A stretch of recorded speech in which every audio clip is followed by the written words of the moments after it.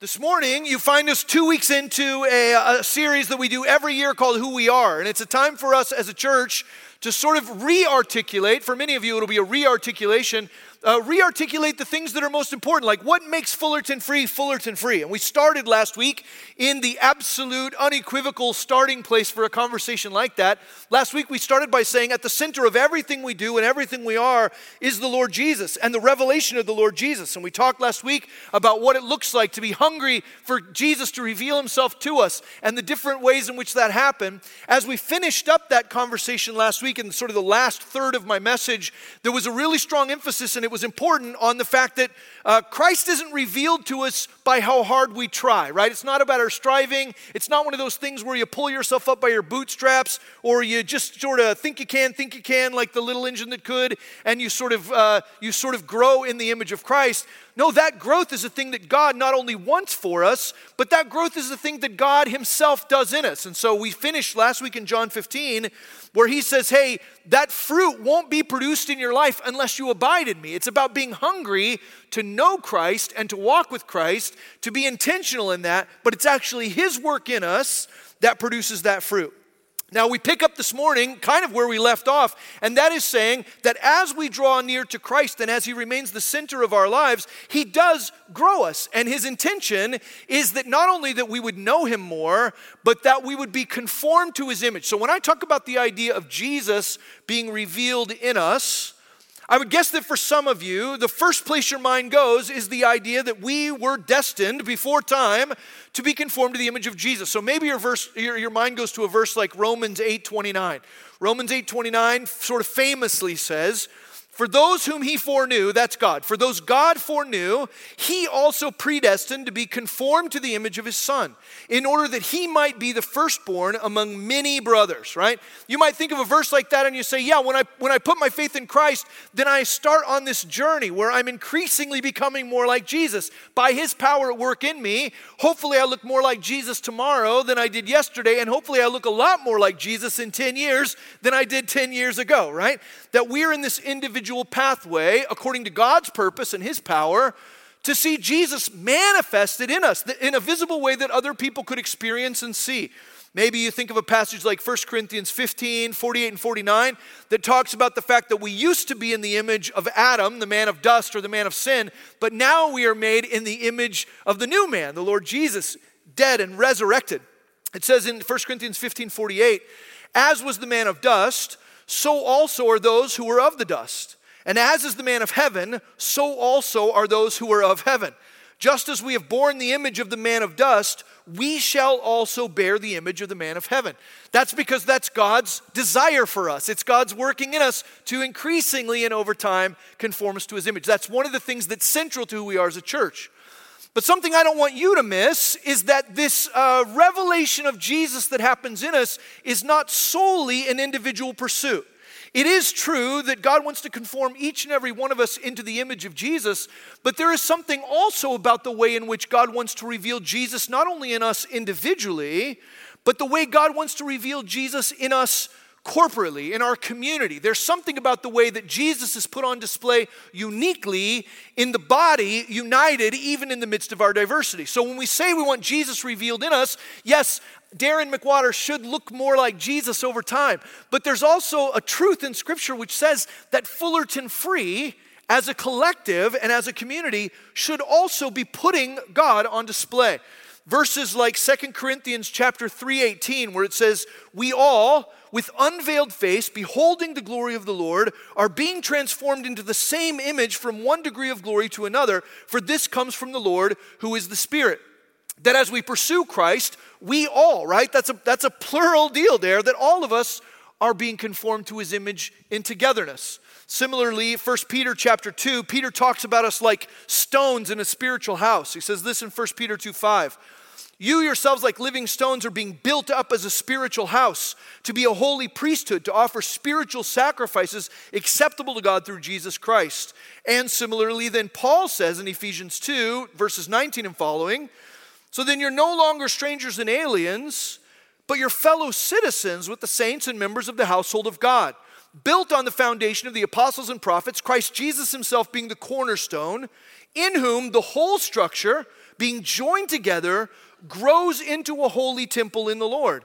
In him, you also are being built together into a dwelling place for God by the Spirit. So in ancient times, right, the people of God would go to a temple. There was like a physical place or a tabernacle. It was like a tent, right?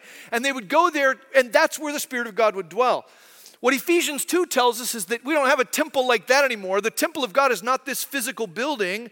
The temple of God is both me individually and the fact that God indwells his people, so you individually. But there's something beautiful in this, in that he's building us in unity and in togetherness into a place where the Spirit of God resides corporately and is on display. Right? That is one of the central things that we are aiming at. Now again, this is God's work. It's a thing that God does. It's not the kind of thing that we just decide to do and then we do it. We have to lean into God and be dependent on him to make us more like him.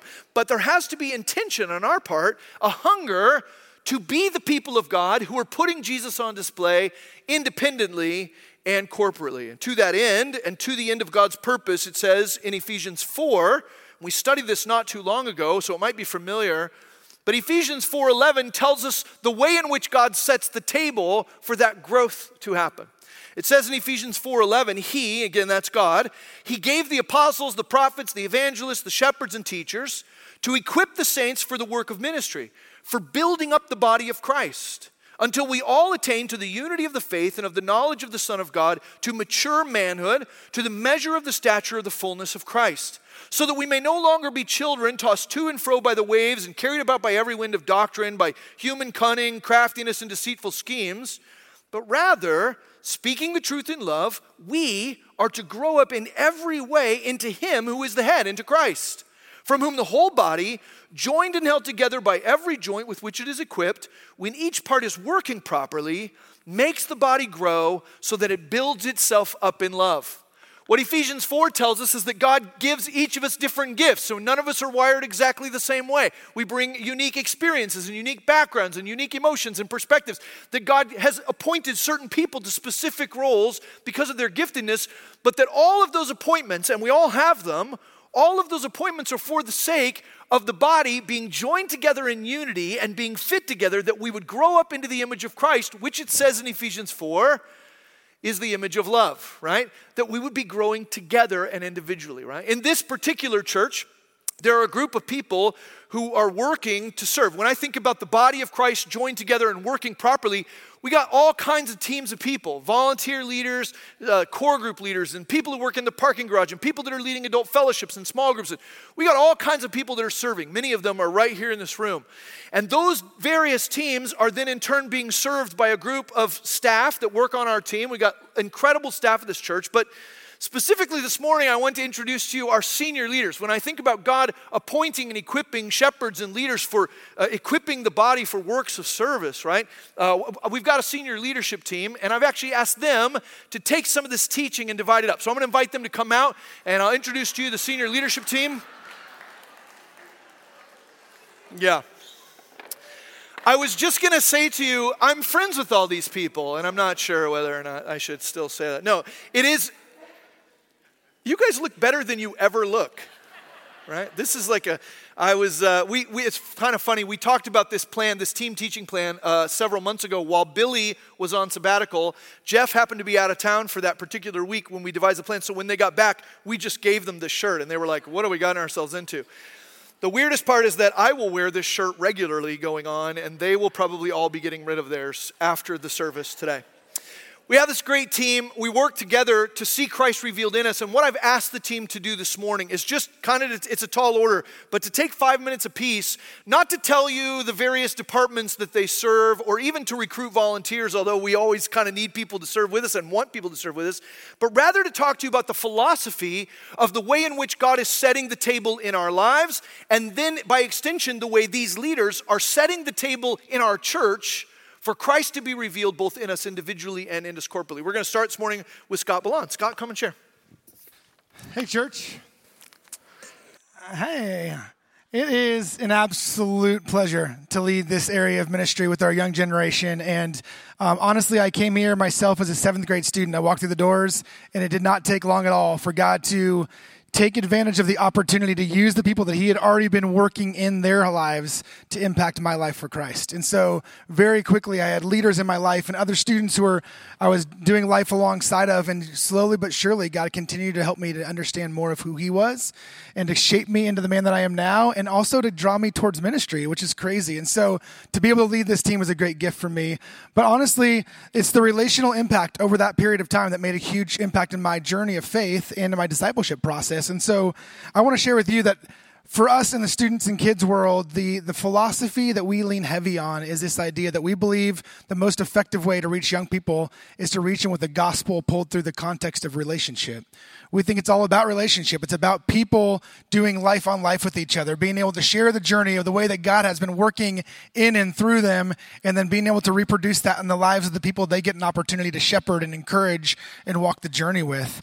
It's really interesting to see how that really has made a massive impact in my journey. And now, after being here all these years, I've been able to see it reproduced over and over, and even to see students who are influenced and encouraged because of the way that Christ worked through leaders, and then them come and reciprocate it and become leaders themselves. And it's just a glorious picture. And honestly, it's just a reflection of what Christ did with the disciples, right?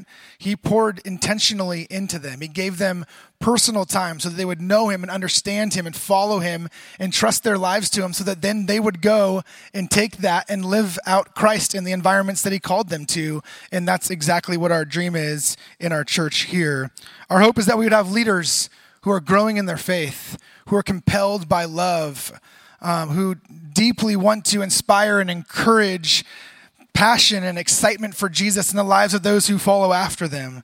And then the hope in that, again, is that the students would then turn and just reciprocate that, just bring it back again and again and again.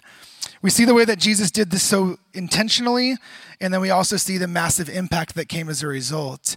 Even in the life of the Apostle Paul, we get to watch how he pours into young leaders, guys like Timothy. And actually, in one of the times when he's looking at Timothy and he's starting to send him to other churches, he shares these words with him in 1 Timothy 4:12. He says this, he says, "Don't let anyone look down on you because you're young, but set an example for the believers in speech, in life, in love, and in faith, and in purity." And I just think, wow, what a beautiful picture. If our young people, because of the example set for them, were now reflecting Christ in the way that they talked to each other, about others, in the way that they lived, in their conduct every day, the way that they put Christ on display in their life, in their love, in the way they cared for other people, maybe those who are deeply in need, maybe those who are unlovable, that they would love people well, in their faith, that they would take risks, that they would live out the things that God's called them to and be willing to be a light in the environments that he places them, and then in their purity, in their character, in their integrity, that they would reflect Christ in those ways is such a dream for us. We get an opportunity to see that on display here at our church, that reflection of the same thing that Christ did with the disciples. We see it in our preschool with teachers who invest, in our youth ministry in junior high and high school with young adults who lead faithfully in there and invest in the hearts and lives of students. And then in the hearts and lives of our students that are being invested, they turn around and invest in our young kids. And it's this beautiful picture of what we want to see, that trickle down of faith happen over time. We're big believers that students and kids all the way through the journey are on this trajectory of faith, that slowly but surely they're learning to grow deeper in their knowledge and understanding of who Christ is and how he's influencing and impacting their lives. And our hope and dream is that at every little piece along the way that they would just see growth and development and develop more courage and more faith, and that Christ would just continue to reveal himself over and over and over again to them. So we would just beg that you would pray, continue to pray with us for this young generation, that Christ would grab a hold of their hearts, that through the investment of people relationally, they would get a picture of Jesus, and that they would then turn and live that faith out to the people they get to influence in the years to come. Thanks. I'm going to invite up Liz. She's going to share about worship and creative arts. Hey, everybody. Good morning. My name is Liz. I oversee worship ministries, and you can see that my hair grows very fast. Just wanted to tell you a little bit about our ministries. So I oversee tech and worship and arts. And as ministry, we really just want to help God really make his way into your life and make his way into your heart.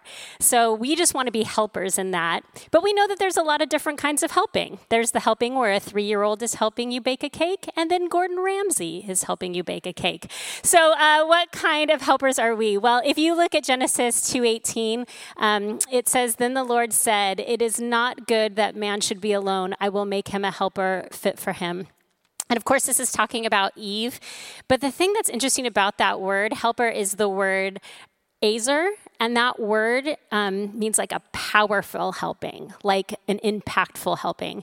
And so the ways that you see that in the Bible, there's 22 different places where it shows up. 2 for Eve, 4 for battle, where people are being helped in battle. And then 16 times it's referenced as a reference to God. So 2 of those that are pretty common, Deuteronomy 33:29. "Blessed are you, O Israel, who is like you, a people saved by the Lord. He is your shield and your helper and your glorious sword." And then in Psalms 121, we know this a lot, 1 and 2. "I lift my eyes up to the hills. Where does my help come from?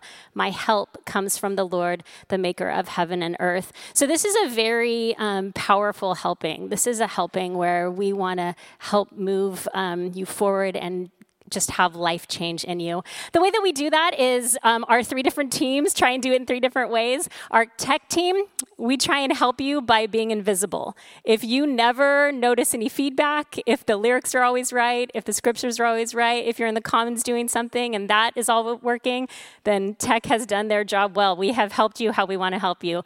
The worship team, of course, you're going to see us. We're up here. And so not only do we do music, but we also have the hosts and have all of the service planning. And so in that, we just want to disappear. We know that you're going to see us, but as the service goes, we just want to fade into the background, and we just want God to be first, and we want you to interact with God and be there. And then last, our arts is we want you to see us. Not necessarily us as people, but we want you to see our art. We want you to look at the things we create, and we hope that God will do something in you that challenges you or makes you think of him in a new way. So we really just want to be helpers in God transforming in you. One of the things that we also really care about is that we're making sure that we're saying and doing what God wants us to say and do. And so we look back to Exodus 4:11 and 12. "Then the Lord said to him, 'Who has made man's mouth? Who makes him mute or deaf or seeing or blind? Is it not I, the Lord? Now therefore go, and I will be with your mouth and teach you what you shall speak.'" And so we really think of this as God gives us the gifts we have, and then we want him to do what he wants to do with those gifts. And so we just want the Lord to speak through our graphics and the things that we put up. We want the Lord to speak through the songs that we sing. We want the Lord to speak through the art that we create, and we want to make sure that it's him speaking for us. For the worship team, multiple times in the Bible, when they're going to war, the worship team goes first, the music goes first, and then the warriors. And we really think that's part of what we're doing. We're helping you to fight to focus, to move your week away from where you are right now, and to really think about what you're doing and what God is saying to you in here. For our storytellers and our arts ministry, we really think that God is a storyteller. He created a whole book for you to read to learn about him. And then Jesus uses stories all over the place, parables left and right, to really affect people's lives. And as the art department, that's one of the things we focus on is storytelling. So really, our whole purpose in our ministry is to be the kind of mighty helpers who can let God speak to you in the way he wants to speak to you. I'm going to bring up Mitch. I'm not going to bring up. Mitch is going to bring up Mitch. Talk about care. Good morning, friends. My name's Mitch. Hi. Well, I wasn't expecting you guys to say hi. My name's Mitch. I get the privilege of serving our care ministry here at Fullerton Free. And I just want to share something with you that was just maybe formational and just to who I am as a person. And I hope that if you get the privilege of serving alongside me, that sounded weird to say that, if we get the privilege of serving together, that maybe you might see this kind of lived out. So if you have your Bible, actually turn to Colossians chapter 4. And I'm going to ask you to underline verse 5. Colossians 4, verse 5. But in Colossians 4, verse 5, it says, "Walk in wisdom towards outsiders, making the best use of the time." Walk in wisdom towards outsiders, making the best use of the time. Now, I probably have read these verses multiple times throughout my life, but a few years ago, a friend invited me to share at his church, and these were the verses that he gave me to teach on. And so I got to spend a little bit more time dissecting the text, spending some time in the original language. And what I discovered here is that when Paul says to make the best use of the time, he isn't just talking about like, hey, like, make the best use of the time. Or it isn't like a flippant order or a flippant charge, but rather he's saying something so much more there. In the original language, when you translate that, what he's actually saying is buy up all the time. But not even just those words, there's actually a sense or a feeling that comes with saying that there's an urgency to when he says buy up all of this time. And when I think of that, when I hear Paul saying, buy up all of the time, I'm reminded of, years ago, my friends and I used to go to sample sales in Santa Ana. Did anybody here used to go to sample sales in Santa Ana? All right. I see a couple hands in the room. If you didn't know this, Santa Ana used to kind of be the hub of like the activewear, skatewear, streetwear kind of industry. And so all of these brands had warehouses like blocks away from each other in Santa Ana. And so at the end of the season, in order to get rid of all their old inventory, they would kind of have these like speakeasy sales. Like if you knew, you would show up and you would line up the night before around their warehouse. And when you would walk in, they would give you a wristband saying that you had permission to be there, but then they would give you a trash bag. And the moment you had that trash bag in your hand, everybody made a mad dash around the warehouse, just stuffing the trash bag full of t-shirts and jeans and shorts, shoes, whatever it is they were selling. Because like t-shirt you would buy for $30 in the store, at these sample sales you get it for like $3 to $5. And so you would just buy stuff for yourself and family and just whoever would fit in the bag. And so you would leave with one trash bag. I would see people would leave with like 10 trash bags full of stuff. But like there was this urgency to an opportunity that people that was like catalyzing people to do something. It was catalyzing people to action, to fill these bags, to mad dash around this warehouse. And so when I think of Paul giving this charge to this young Colossian church, it's something very similar. He's not saying like, hey, make the best use of this deal that you're getting, but rather he's saying that if you, Colossian church, have said yes to following Jesus, you were once dead, but now you are alive. You were once blind, but now you see. You were once in darkness, but now you are in light. You have a restored relationship with the one that created and spoke all into being, and now he wants to use you to reveal him to the outsiders, to the people that don't yet know who Jesus is, that haven't heard this gospel of Jesus being presented to them. And this is what stirs me every single morning when I get up. When I orchestrate my life, when I orchestrate my meetings, when I know who I'm going to spend time with, who is it that God that you have put me in contact with, that I might through relationship reveal you to them, that might put you on display, and that every single opportunity, every single interaction that I had, that is the core of that action, that is the core of that interaction, that we are putting Jesus on display. And so for us as a church, when you think care, you might think, yes, we're going to help people pay rent. We're going to help people put food on the table. We're maybe going to put them in a hotel room, help them find a shelter. Yes, we're going to do all of those things when we have the opportunity to do them. But to let you guys know, there's a lot of great nonprofits and other organizations in the city that do that.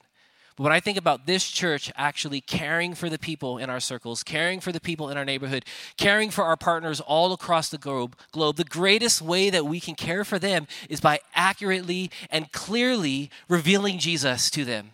Not that they might just have a meal on the table or they might just have a roof over their head, but they might experience the life-changing transformation that only comes from a relationship with Jesus through his gospel.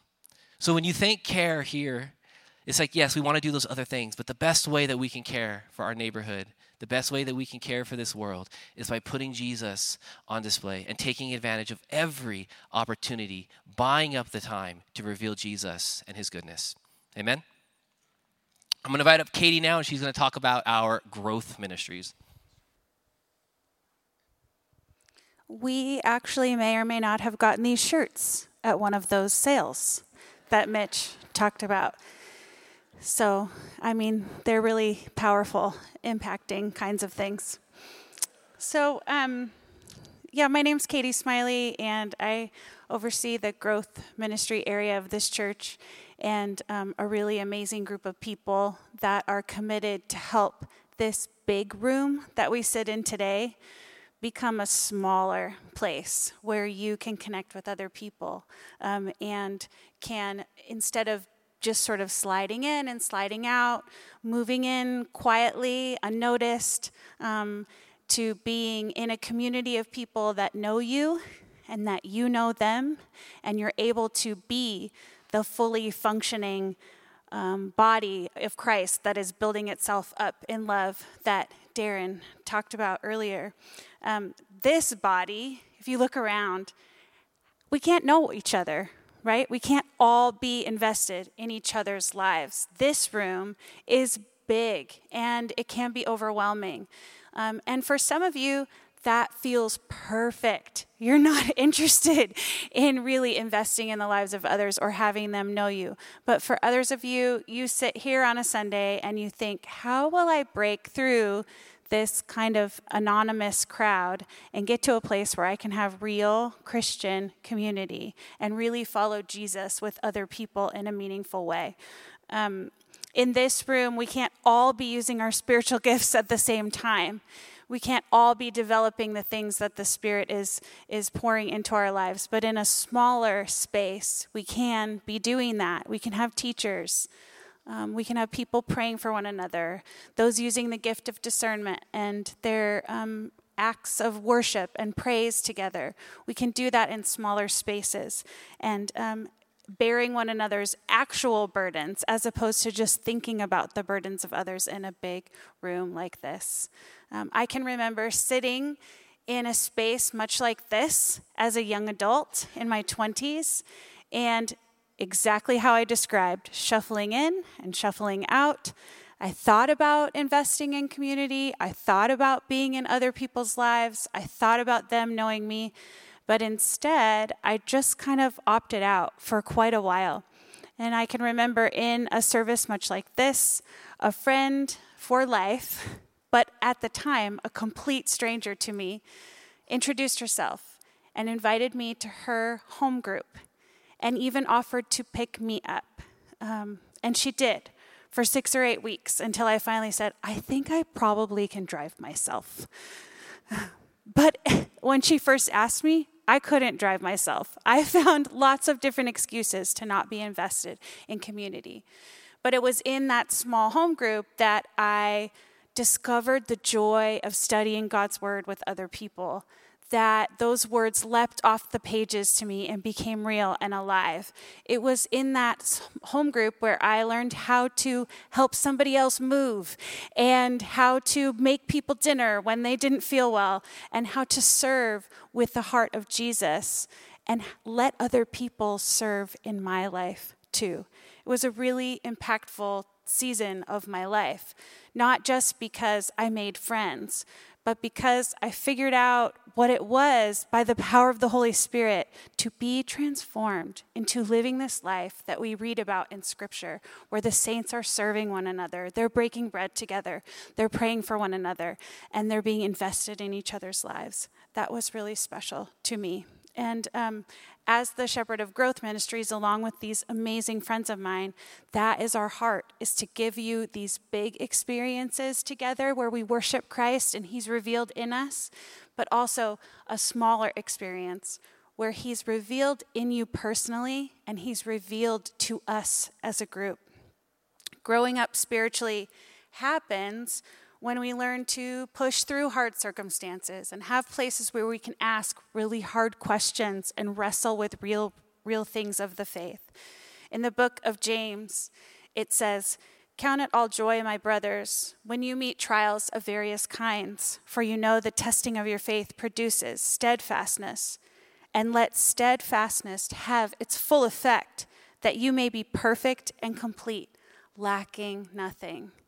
Maybe you're in this room today and you're thinking, perfect, complete, mature. No way. That does not describe me. And let me just exhort you and encourage you that it's in community that those things begin to take place in your heart and in your life. You can't grow up in Christ sliding in and sliding out. And we, as a church, can't grow up in Christ without you. Do you understand that? We're doing this together. So I'm privileged and enjoy this process of watching this happen in your lives. And it's what is one of the biggest passions of my time here at Fullerton Free and in my life as a whole. I want to introduce Billy Tarka, who's going to talk about connections. Thanks, Katie. Good morning, church. I'm reintroducing myself since I haven't been here for a while. But my name is Billy Tarka, and I serve our church as the shepherd of Connection Ministries. That ministry is essentially a way for people to know about our church, to know about who we are, and to become a guest at our church, and then navigate the process of being a guest into family life in our church. And so, as Darren mentioned, I had the privilege of taking some time away this summer on a sabbatical. It was a great time to be away and rest and renew. And out of all the experiences that God gave me during that time, there were a couple that stuck in my mind as it relates to the values behind who we are as a church, why we exist, and how we carry that out, not just in Connection Ministries, but across the board at the church here. Here's the first story. During the second week of my sabbatical, I took my family down to Puerto Vallarta for few days there for some fun by the ocean. And I woke up on the third morning hoping to catch some waves surfing with my son Braden. And it was a gorgeous morning, and as he and I got down to the beach and we began to paddle out, we noticed just one single surfer in the water.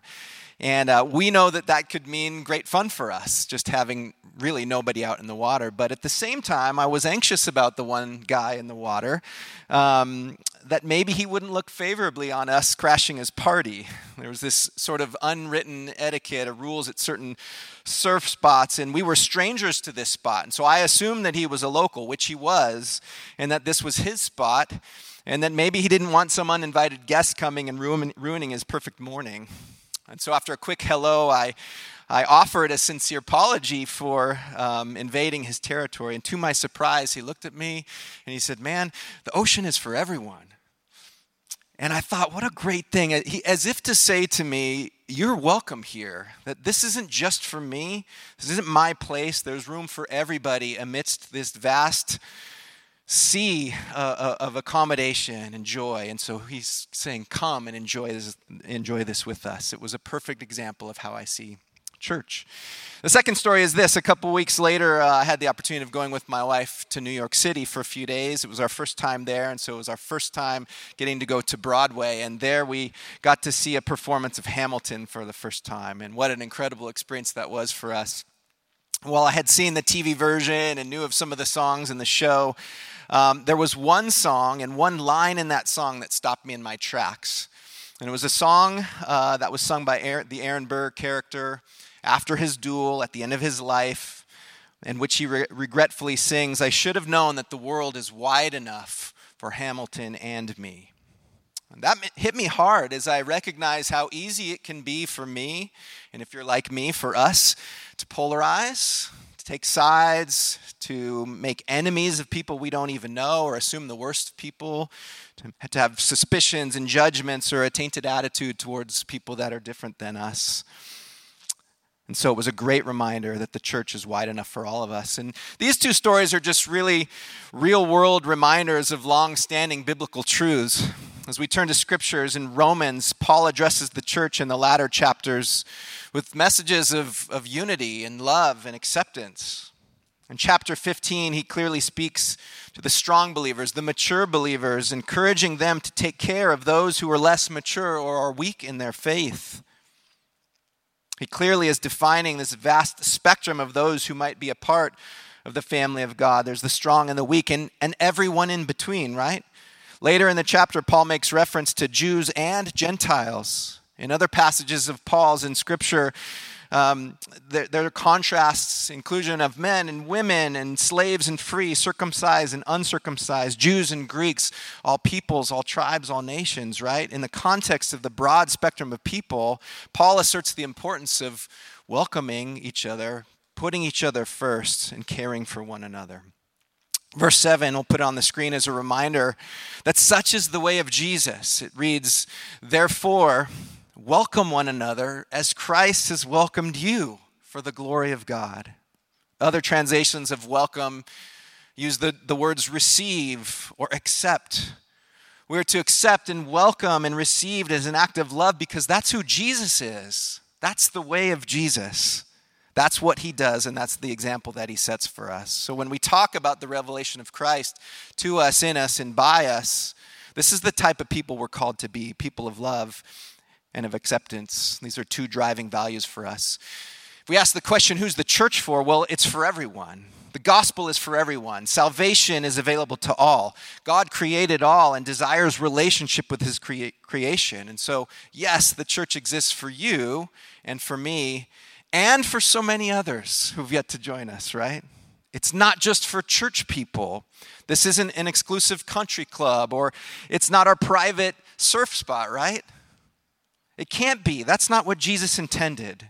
The church, which doesn't have walls in the first place, has to be about people who are also outside of these walls, to all types of people who are in need of Jesus. People of different backgrounds, different ideas, different needs. In terms of if the church is for everyone, then let's ask the question, if the church is for everyone, how do people get here? How do the people find their way into this? And I'm going to suggest the same answer. It's by everyone. It's the love and care of everyone else. It's not just having an attitude of welcome, but it's actually putting that into action. It includes peacemaking and intention, mutuality, and service. We don't just passively accept one another. It's not about begrudgingly tolerating one another. We actually engage in community with one another. We put our faith into action. We bless. We serve. We look people in the eyes. We extend to them the same love and grace that Christ extended to us. We make sacrifices for one another in order to be together because we are all part of God's family to his glory. So church, let's remember that the ocean of God's grace is for everyone, and the boundaries of his church are wide enough for all of us. That's what we're after. That's who we are. Here's Jeff Lilly. Thank you, Billy. Quite a few years ago, there was a movie that was out, Alien, and it started a whole series, the Alien series. Some of you saw it. It was a science fiction thriller, and it basically was astronauts, space travelers who would go to different planets, and at one place they've landed on a planet, and while they're exploring what happened to a ship that was fully destroyed, there was an alien creature there, and the alien creature somehow got inside of one of the astronauts and planted eggs or had a baby or whatever it was. But now there's an alien down inside this astronaut's stomach, and it begins to incubate, to grow, and to pull all the nutrients out of the individual. The person's still alive, but this thing is inside of them, and then once it starts getting to full maturity, it just bursts out of its belly and started chasing all the other astronauts around until it killed them all. And, well, there's spoiler alert. I should have warned you. Everybody dies. But also I would tell you that if you haven't seen them, don't bother. Don't go necessarily to watch the Alien series. But this concept, when we stop and say, well, we want to talk about Christ in you, some of you could be going, oh, no. I don't want that. That sounds kind of weird, and this is bizarre. And I need to remind you that in actual nature, in creation, there's a lot of parasitic things that God invented and created that literally do this to other things in nature. I won't go through the whole list, but this isn't something that just exists in science fiction. It's something that happens. But that's a weird thing, because what's weird about it is that thing that comes inside in the Alien movies and in nature is something that ends up destroying completely the original host. It kills it. It destroys it. It doesn't leave anything behind but death and destruction. Whereas what happens when Jesus comes inside of us, it's a completely different issue. In one case, the alien comes in and a monster bursts out. And in this case, Jesus comes in and begins to deal with the monster that is us. It's an issue that we have to stop and say, I know when left to myself, this doesn't turn out well. That my pride, my selfishness, the things of me kind of make mistakes all over the place. And along comes this idea that when Christ is revealed to us and we allow him to come inside of us, he begins to transform us. He begins to change us and to change us away from what we might have been on our own into something that looks far more like Jesus. In Philippians 2, there's a passage where literally Paul is talking and he says, this is the very thing we're supposed to do. In Philippians 2, verse 3, do nothing from rivalry or conceit, but in humility count others more significant than yourselves. Let each of you look not only to his own interest, but also to the interest of others. Have this mind among yourselves, which is yours in Christ Jesus. Have this mind in you, which was also in Christ Jesus. This part that we would think like he thinks, that we would act like he likes, comes about when we take his thoughts, his person into us, and he begins to transform us away from what we would normally do on our own. So I get the privilege of working with the support team here at the church, and the support team is facilities and finance and the security team, and it's a lot of stuff that's behind the scenes. In fact, as you look at this ministry team, they go around and do great ministry, and they leave a mess behind them. It's just a wake of things where you can go, well, that's what happened last. Here it is. And there's a team at this church that goes around and quietly picks up after them and sets up things for the next one to come in and do it just that way. What I want you to know is that the support team has Christ in them and they're being transformed. I don't want to imply they're not. What I want to imply is that's a pivotal concept for us, is this idea that we would do that with humility. That we would live our life because Christ has whispered to us to see others as more important than ourselves. This concept doesn't work just with the church staff. It works with all of us in our friendships, in our families, in our marriages. That the idea that if I let that monster inside of me to lead, my marriage isn't going to do well. But if Christ is in me and his mind is in me, he begins to transform me to think of others as more important than myself. And it starts to come out sounding like love. And it's transformative not just of me, but of others as well. This is why this church is focused on the importance of who Jesus is. Because if we are going to do anything as a church, it's going to be because Christ is in us, and then we become more like Christ. I want to finish this out with a passage out of Mark, and Jesus is talking to his disciples, and in Mark 11:42, it says, and Jesus called them, his disciples, to him and said to them, you know that those who are considered rulers of the Gentiles lord it over them, and their great ones exercise authority over them.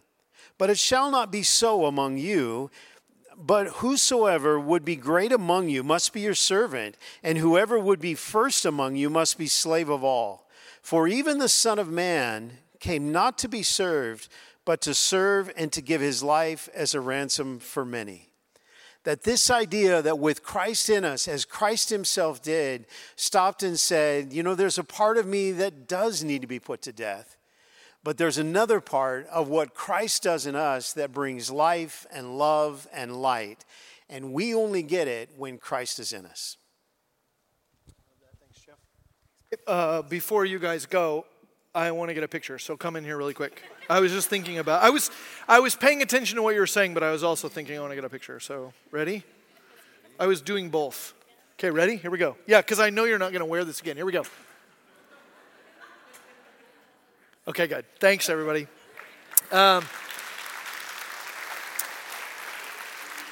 It's a great blessing to serve with people you love and to work with friends and to be serving Jesus in togetherness. I feel very blessed to serve alongside these people. And what I want you to see, two things before we're done. The first one is that there's something really beautiful about a small group of people working together, and that's not exclusive to us. There are all kinds of smaller groups. Katie talked about that, but this is who we want to be. We do want to worship in a big room like this all together, but we also want to be broken up into smaller groups where we can get things done for the kingdom of God, glorify him. And if you're not currently involved in a smaller community, we encourage you to figure out a way to get connected, because there's a real blessing in serving alongside people that you love, who know you, and that you know. Now, I'll say this as well. if you're thinking today, and I hope you are, if the Spirit of God is moving in you and you're feeling a sense of, like, I want Christ to be revealed in me personally and in my church community, and you're wondering whether or not that's happening over time, I will tell you, you can't assess that on your own. You can't assess the progression in your sort of transformation into Christ as a Lone Ranger. Like, you can look in the mirror all day long and you're not necessarily going to get a good read on it. The way in which we can tell that we're being conformed to the image of Christ over time is in community, because these people and other small groups have the ability to look at you and go, man, I see Jesus in you, or to say, you know what, I think maybe we missed the target a little bit on that one. And so there's this great sort of iron sharpening iron, this great collaboration, this great sense of each other pushing one another towards the image of Christ. What you've heard from the team today is that as we think about Christ revealed in us, we're talking about relationship, and we're talking about helping, we're talking about urgency for the gospel and intimacy and loving welcome and servanthood, all of these things, and that's not an exhaustive list, are the things that are central to who we are as we think about the fact that we want Jesus to be revealed to us so that then Jesus is revealed in us.